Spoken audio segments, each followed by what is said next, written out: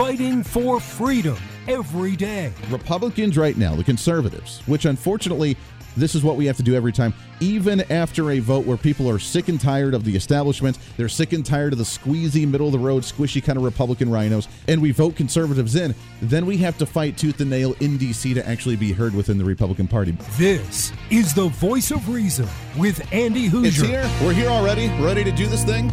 Let's do it, baby. Welcome into the show. It's a midweek celebration. I know it's hard. It's a hard week. We're back at it after the shortened week that was last week.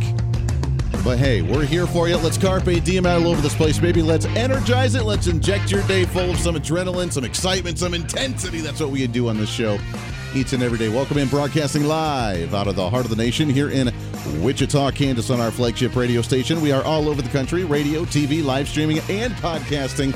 However you watch or listen to the program, always great to have you along for the ride. Your millennial general reporting for duty like we do every single day. Holy cow.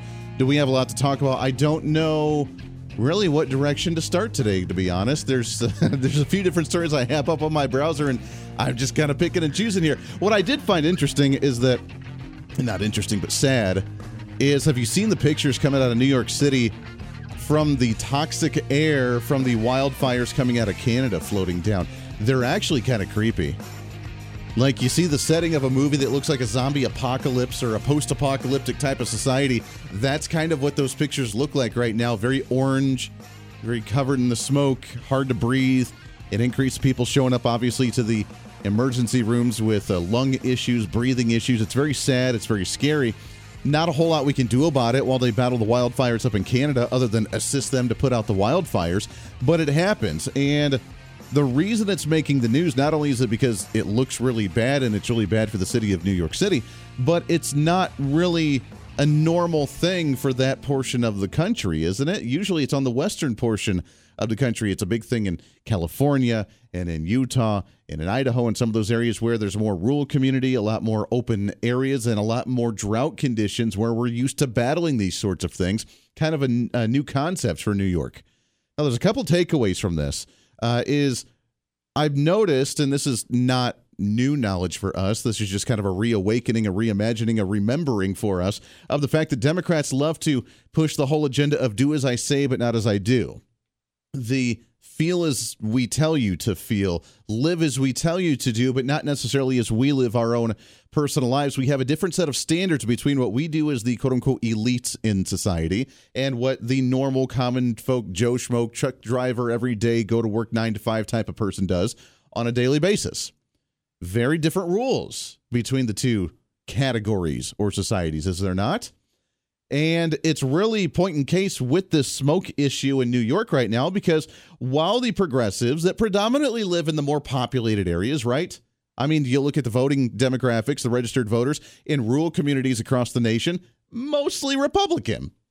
In the inner cities, populated areas, predominantly Democrat.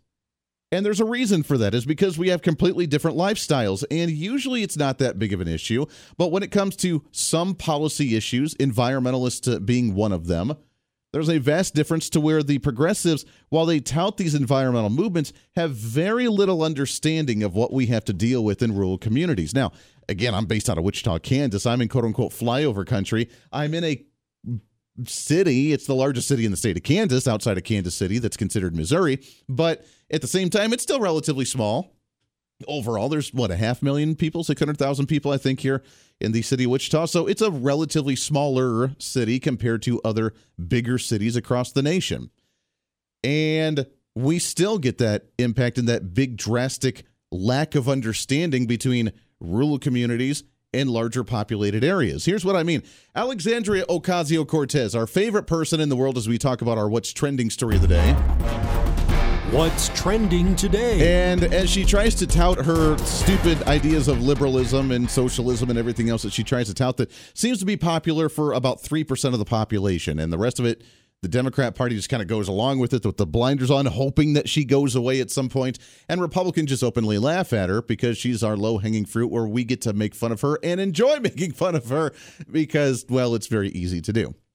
With the ongoing smoke issue in New York City, has come out and made a statement reaffirming that this is why we need climate change initiatives, and we need what she says the hashtag Green New Deal. Here's what she said on a tweet earlier today. Because between New York City and wildfire smoke and this NPR, it bears repeating how unprepared we are for the climate crisis. We must adapt our food system, energy grids, infrastructure, healthcare, etc. ASAP to prepare for what's to come and catch up to what already is in society. Now, this is the same one who had no clue what a garbage disposal was, because here's the kicker for you, and here's the grand news flash for AOC and some of the other progressives, that some other people live their lives in different ways. I know that's a very challenging concept for some, especially the ones that are in the cancel culture. If you think differently, if you feel differently, if you believe differently, then that's very triggering to some, because how dare you do that? You're probably the most horrible human being on the face of the earth, and you're all going to die because we hate you so much. So that is the mindset from the other side of the aisle. So when something else happens that they're not normally used to, something like the fires that are going on in Canada, blowing the massive smoke down into the New York area, the rest of the country is like, wow, that sucks, because we see the orange smoke. We see how bad it is to breathe in. It's one of the most toxic air environments in the world right now because of how bad this is. We're not taking away from that in any way, shape, or form. Here's the kicker. New York City, you've caused that.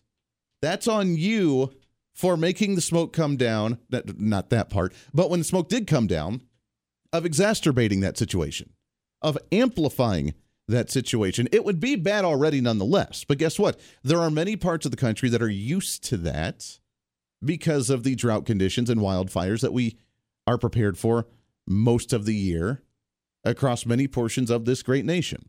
It's just a matter of fact. It's nature. It's what happens. It gets warm outside. We have a relatively dry season in certain areas, and then fires start, and voila. That's why in Kansas and in Nebraska and in Oklahoma and parts of Texas and Wyoming and Colorado and many flatland areas, there are controlled burns where we burn certain portions of land to where if a wildfire breaks out, then there's a barrier.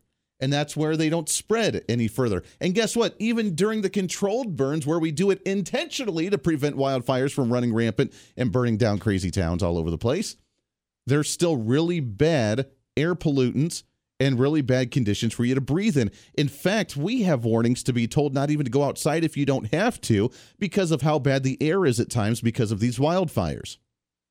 But it's something new to New York. It's something newer-ish to that area especially.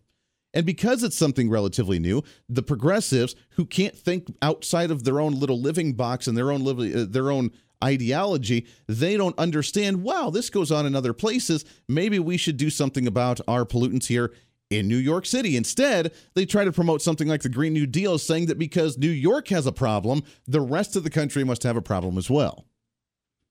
And it's fascinating, while they say, live as we tell you to, do as we say, not as we do, but feel the way we should as well. Live as we tell you to, not as we do, because we have our gated communities while we tell you not to drive really fancy cars and get on airplanes. But we have our private jets because that's really bad for the environment. So you can't fly, but we can take our private jet to go and tell you not to get on that airplane. This is the AOC mentality now of, wow, there's smoke in New York. We need to do environmental stuff and Green New Deals right now because look how bad it is in New York, where she lives and where all the progressives have been touting environmental practices for years.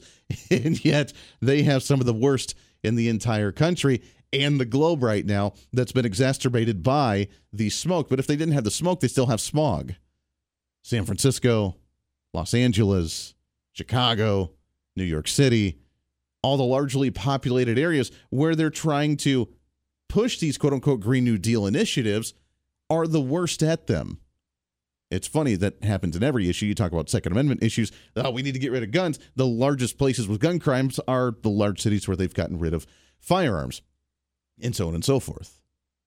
That's the agenda they've pushed because they don't understand there's a massive barrier in living understandings between the rural communities and the larger cities, which reinforces my concept of when we go into election season, we really need to start focusing on how to implement electoral colleges at a statewide level in all these states, because while the populated areas consume the vast majority of the votes for a statewide election, they only represent a very small portion compared to the counties and districts across the state, really any state that is that is predominantly rural living and small town living, small town USA. But yet they don't care. Let's look at the immigration issue in California. They've claimed to be the sanctuary state for illegal immigrants. We want everybody to live here. We're totally cool. We want everyone to be here. You can't come in. In fact, we've had the district attorneys and the attorney generals in California booting out ICE officers from trying to find the cards to make sure that workers at certain facilities are actually there legally. They've booted them out because they said, you don't have a search warrant. You're not allowed to be here. Get the hell out. We don't want you here. To hell with the federal government. That's the mindset they've had in California, but at the same time, now we see the story out of Sacramento where they're investigating on why there's planes of immigrants from the southern border right now being landed there, and are they being taken here wrongly against their will and being ill-informed about where they're actually going. So wait a second. Wouldn't you be welcoming them with opening arms? Be like, you know what? We weren't planning for this, but cool. Come on in. We love you to death. Come on. We have everything ready for you. Our doors are wide open. We'll take care of you. No, in fact, they're saying, well, we actually need to take you to churches. With the churches are like, we're totally overwhelmed. We don't have the resources to handle this stuff. And now the city of Sacramento losing their mind over the amount of immigrants that are coming there because they don't know what to do with them. New York taking it to an entirely another level as well. Outside of the smog issue, they're having the immigrant issue too, where the mayor, Eric Adams, says we should maybe start housing them in private citizens' homes. It is my vision to take the next step to this, to go to the faith-based locales, and then move to private residents. There are residents who are suffering right now because of economic challenges. They have spare rooms, they have locales, and if we can find a way to get over the 30-day rule and other rules that government has in its place, we can take that $4.2 billion, 4.3 it may be now, that we potentially would have to spend, and we can put it back in the pockets of everyday New Yorkers. I love how they try to play capitalist.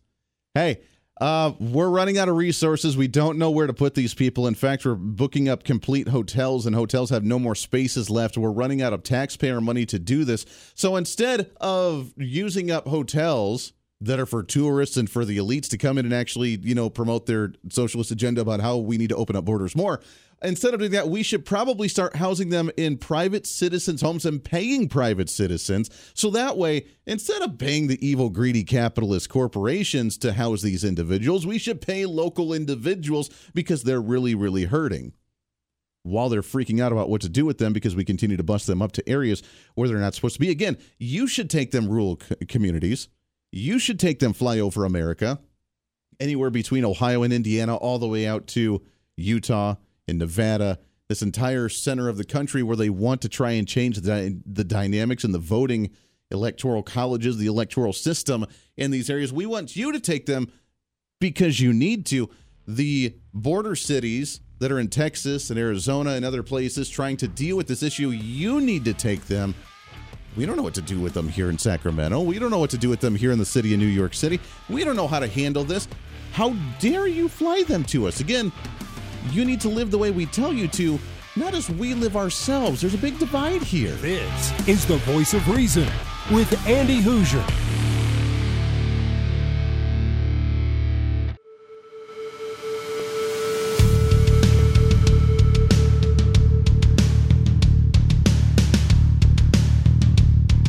Fighting for freedom every day. This is the Voice of Reason with Andy Hoosier. All right, it is. Welcome back into the program. So the governor of New York, by the way, is trying to do a press conference, or will be doing a press conference, or just finished. I just saw the headline on Fox. If she does, regarding the air quality in New York City, we'll go to that here momentarily and see what she has to say about it. It's interesting, again, that they tried to impose their will of the environmental movement onto us when they're the ones that are having the issues. We always say that when progressives and Democrats want something done, they want to change something, they want to reform something, they want to fundamentally change it, Just got to look in the mirror on what they're actually trying to promote themselves. AOC, not the brightest crayon in the box, is advocating for this Green New Deal after the smog in New York. Why? Because she doesn't understand this happens naturally and normally across the rest of the world and the rest of the country, but because it's happening in her territory now, and yes, being amplified by their bad environmental policies on their own, then she has to make it a big deal for a nationwide movement. See, this is what progressives are really, really good at, and this is what Republicans need to be aware of, is they find an idea or a topic, and they simplify it based on some local story, and then grow it and blow it up out of proportion into a national ordeal when it doesn't need to be. Things are handled the best at a micro level, are they not? Things are handled best at a state level, maybe even a county level or a city level. They can handle it. It doesn't need to be, oh, there was a shooting in New York City, we need to have gun control everywhere. It's not the way things work. You just need to address that. And, oh, by the way, you've done a really good job of that, trying to ban firearms across the city of New York and Chicago and Washington, D.C. and L.A. and San Francisco and everywhere else on the larger populated areas where all the crimes seem to actually be. What a concept. But this new Green Deal stuff, which they already have the majority of it, if you realize, there are two ways that they are controlling and centralizing power at the federal level right now, and that is through environmental tactics, and that is through the social LGBTQ tactics. We've talked about the ESG quite a bit, the centralization through the wokeness of the government, the AI wokeness of the government to allow businesses to continue to operate, but the other side of it is through environmentalism. I'm going to take over and control your business if you manufacture something, if you transport something, if you produce something, and if you sell something. We will make sure that you are environmentally green across the board, so that way you're not, quote unquote, harming the environment, which I did find. I found an interesting study, and this even blew my mind. I was not aware of this. It kind of makes sense, although I still support it. But there's a piece out of The Guardian, out of all places, saying, is eating local produce actually better for the planet? Because as you know, the other side says we need to get rid of all the manufacturing plants. We need to grow things local, which I support. Obviously, you probably need to have a garden in your backyard, or even some things growing in a pot in your house. I get that. Totally beneficial. It does save you from going and needing to go get things. It makes you more independent. But now there's actually a turning in that tide, which I'm not sure how environmentalists are going to try and play into this. But there's a turning in the tide saying that according to their studies from the Food Miles Report, the dangers of long-distance food transport out of the United Kingdom, saying that it's actually more environmentally friendly to mass-produce food in one location and then transport it to where it needs to be. That's strange. I know. It's very strange. But they say that it's actually more green. It's greener, more green. And it's more environmentally friendly to transport the food because it actually causes less carbon emissions to transport the food where it needs to go and being produced in one singular area, as opposed to everybody trying to buy soil and trying to buy, like, what is it, Miragrow or whatever the hell it's called, the food plant that you buy, and all the stuff to get the pots and all the stuff to build the boxes for the gardens in your backyard. And actually, it's actually greener for the environment for corporations to mass produce and transport it. There's less of a carbon emission than you trying to do it yourself. Now, I still advocate for you to do it yourself, because to hell with trying to rely on somebody else and wanting to be a little more independent. But that kind of shoves that right in the face of the progressives who are saying, hey, we need to produce locally because evil corporations are ruining the environment. This is the Voice of Reason with Andy Hoosier.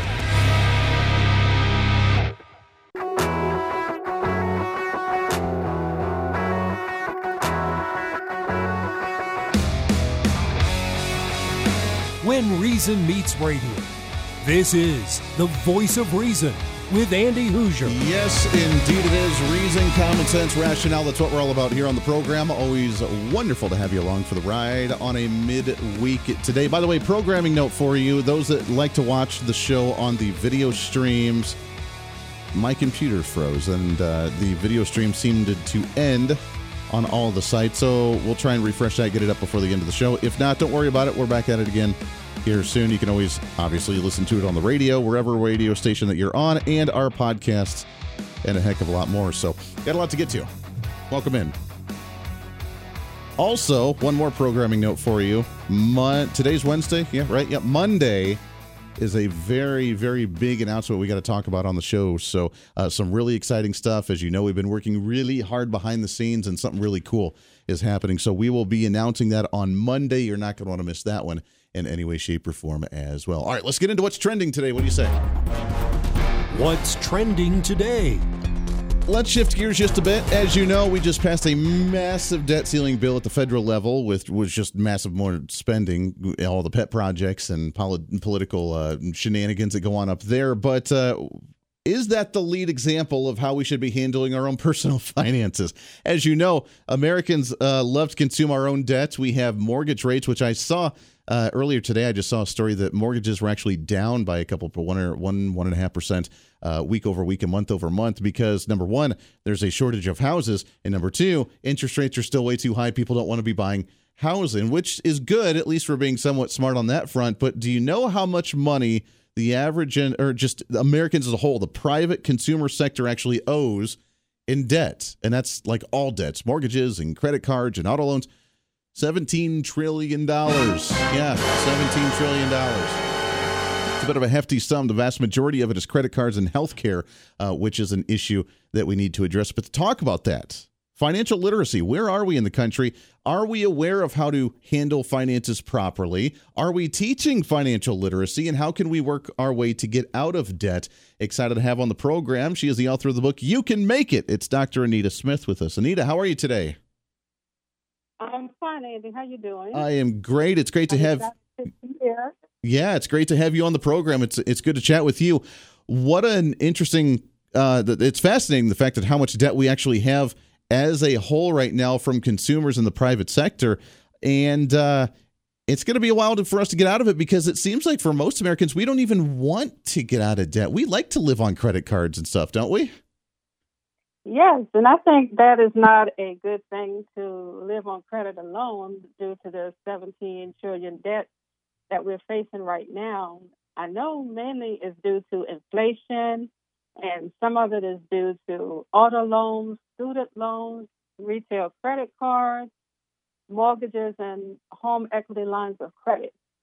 Some of those things, we can't get away from a mortgage, home equity lines of credit, but retail credit cards, I think that we can shift our focus and only save up for those things. We don't necessarily have to go into a store and buy the latest shoes or the latest clothing items. Save for a rainy day when we're going through such a debt crisis right now in America. Do you think that this is getting worse on a generational basis? Obviously, the older generations understood that a little bit. They use credit cards nonetheless, but maybe the younger generation, I'm 34, I'm part of the millennials, and our generation, we love to get the latest fad. We love to use credit cards, and no one taught us, at least no one taught me, to not use student loans and other things, because I'm still working on paying off my $50,000 of student loan payment that's not going to go away anytime soon. I think the millennials have a lot to learn. They are the type that they don't want to save up for it. They want to buy it right now. If a pair, like my daughter, for instance, she's a teenager. If she sees a $200 Air Jordan or New Balance, she wants to get it. Even though she have a job right now, I said, okay, is this a need or a want? You can go to this particular store and get the same type of feel in the shoe. It doesn't have to be a Jordan or a New Balance. What is the purpose? So she follows people on Instagram and look at the latest trend, look at the latest fashion, and want to go out there and get in a lot of debt. So I have to teach her, what is it, a need or a want? It's a great way to put it. I love that. Is it a need or a want? And I have a 9-year-old daughter. We like to teach her, is this a red light or green light decision? So when she gets older on the finances, is it a need or a want? And why are you buying something like this? Why do you think that my generation especially, why do you think they don't want to save and we live for the quote-unquote moment? I know my generation actually travels and goes on vacation more than any other generation as well. And instead of saving and putting money away for a rainy day, we're just like, I want to go to Rome this weekend. Why the hell not? Why is that? Is it because we haven't been taught, or is it just because we like to live in the day? Because I believe your generation likes to live in the day. Even if your generation is taught about financial literacy, they feel that they still have years to do the things that they want to do, such as focus on retirement. Right now, they're focusing on having a good time, bending above their means, and then at the end of the day, they have to reach back out to a parent or a grandparent for help. And then that causes problems because the grandparents or the parents may be saving up for their retirement, and then they have to dip into their funds and help their child or their daughter out of their financial crisis.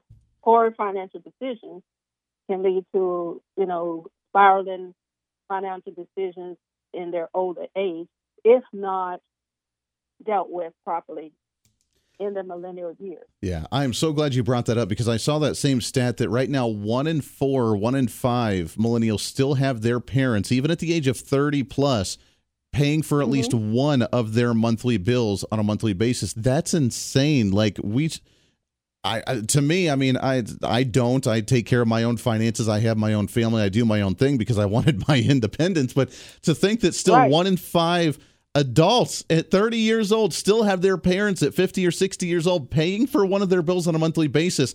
I don't think we've ever been in a situation like that before. No, and it causes a lot of hardship and headache on the parent or the grandparent because they can't even enjoy their retirement life. They may have to go work at a McDonald's at night or Walmart as a greeter when they were planning in their early years to retire and enjoy themselves and go on vacations. Now, they have this burden of a child who did not, let's just say, financial irresponsibility. They didn't think it through of their bad decisions would affect their parents or grandparents in the long run. Yeah. Do you think, and I know you kind of touched on it already, the financial literacy, we could teach it all we want to, but making it mandatory, let's say in public schools to be able to graduate high school, or if we're going to have these ridiculous amounts of classes at your freshman and sophomore years of college, making a financial literacy class mandatory to have certain amount of credits to understand and even start implementing them in ways of saying, hey, having a school-run bank account or something just to get that understanding of what it's actually going to take to live and for you to prepare appropriately. Would that help at all? Yes, I believe that helps a lot because that is one of my goals, to go into the high schools in my area and to speak with the principals and see if they would allow me to come in and teach this program to the high school students or the middle school students. I believe that will help a great deal. Yeah. We're talking with Dr. Anita Smith. She's author of the book, You Can Make It. Let's talk about higher education for a second and the student loans. One of the issues which everybody uses as an excuse for the reason that my generation and others have so much debt is because of the student loan issue, which is a major one. Obviously, with my $50,000 a year, how much that I owe, it really consumes a lot of my paycheck to pay for that on a monthly basis. So there is less expendable cash to actually have affordable living. But is that the entire excuse, or like you said, or is there also moments of that you only live once mentality? So I'm going to try and live the day, even with all my debts. I'm just not going to save up for my rent apartment this month. That should not be an excuse. They should focus on calling the student loan creditor and getting a deferment. If they're not able to pay for it right now, get it deferred for 6 months, get it deferred for 12 months. If they're not able to do that, ask them for a payment plan that is within their budget, not exceeding their budget. They should also save up for the rent and focus on what are my essential bills: rent, transportation, food, and everything else, work it into the budget. Yeah, that's a great point. One of the other major bills or debts, I guess, in the nation is healthcare and the health industry with individuals getting sick. And we can discuss the healthcare politics, the insurance companies, all that. But at the end of the day, what do you recommend for those that may have those health issues to try and limit the amount of times they have to file for medical bankruptcy or to rack up that massive amount of healthcare debt to where they just can't survive? I recommend, if they cannot survive, focus on going to a health clinic and getting the free Medicare plan or the free coverage from the health agencies. They have some programs out there that can help people if they're not able to afford the medical bills. Yeah. It's great opportunities. Dr. Anita Smith is the author of the book, You Can Make It. You can go and check it out on Amazon and other places as well. We're out of time, my friend. Anita, keep up the fight, though. Let's educate these young generations. Let's try and get rid of this debt issue. What do you say? Absolutely. I agree to it as well. Thank you so much for having me on the show today. Hey, I absolutely. really enjoyed it. Oh, absolutely. We'll get you back on and talk about it again here real soon. I love the conversation, especially trying to focus on the younger generation and getting them in their mindset to not rack up the debts and live like, the federal government. All right, we got to take a break. When we come back, we got one more segment. We'll wrap up the show today. Talk about some of this and a heck of a lot more here on a Wednesday for The Voice of Reason. Stay here. This is The Voice of Reason with Andy Hoosier.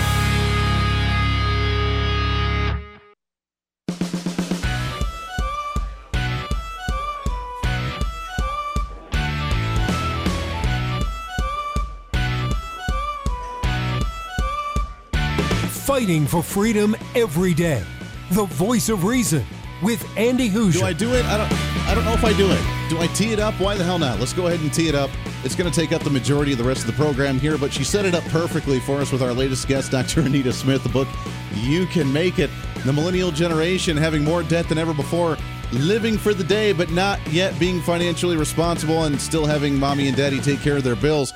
Really sets the stage for this, does it not? By the way, you can help out. I was at church one day with me, and the speaker that day was different.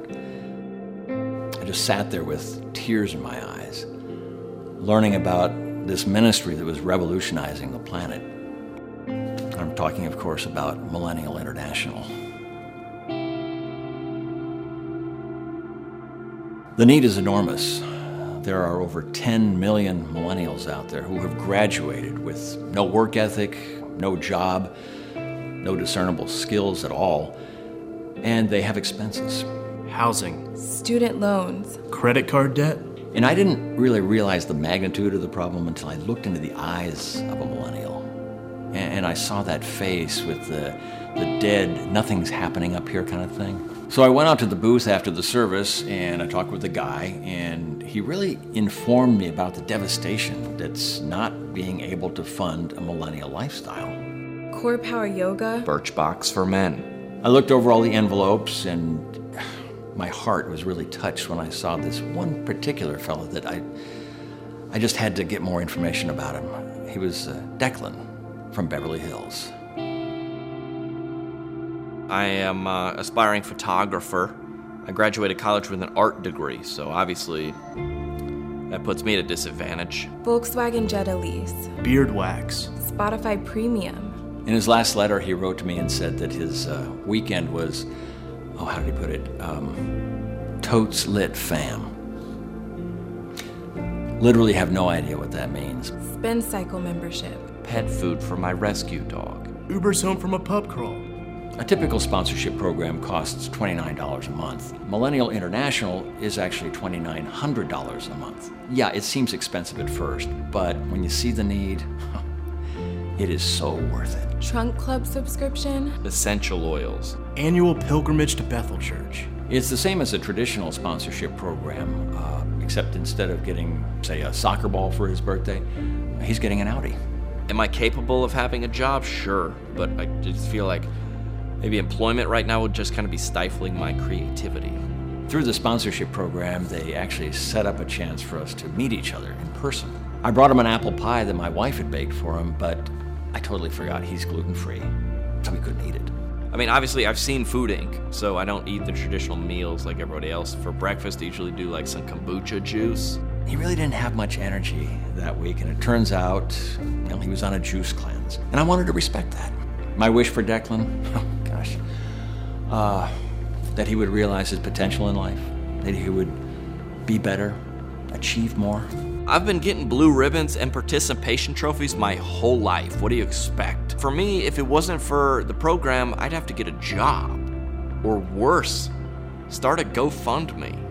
Many of these kids in traditional sponsorship programs are fighting diseases like malaria, pneumonia, tuberculosis. And these millennials have the same struggle. Peanut allergies, pollen sensitivity, lactose intolerance. Kids in Africa are getting typhoid. Declan was recently diagnosed with tennis elbow. I was originally paying vision and eye care insurance for him, but it turns out his eyeglasses weren't even real. To me, you can't put a price on friendship. Join me in sponsoring a millennial today and help us. Help us. Help us. Help us live the lives we portray on Instagram. I'm telling you, you're more than welcome to sign up at Millennial International. You'll find the Voice of Reason on there as well. And there, you can fund us all you want to that way. And therefore, we can get our avocado lattes because that's going to be, I cannot live without it. That's a joke, by the way, for those that are, Andy, what, have you turned? It's a joke. But that's the mindset. Here's the good news. The generation behind is looking at us and saying, the hell, man, what is wrong with you? And maybe they'll be a little bit more financially savvy and moving forward if we allow them to be and if we're smart enough to educate them before it gets out of hand. All right, that does it for us today. There was so much more we wanted to talk about. There were a few things that I haven't talked about specifically this week because, well, we want to spend enough time for that, which we'll do tomorrow. Got a big one lined up for you tomorrow. Until then, be your own voice of reason. Be that catalyst for change. It's time for you to speak up, speak out, speak loud, speak proud, speak the truth, and always speak some reason. This is the Voice of Reason. I'm Andy Hoosier. We'll see you on the radio.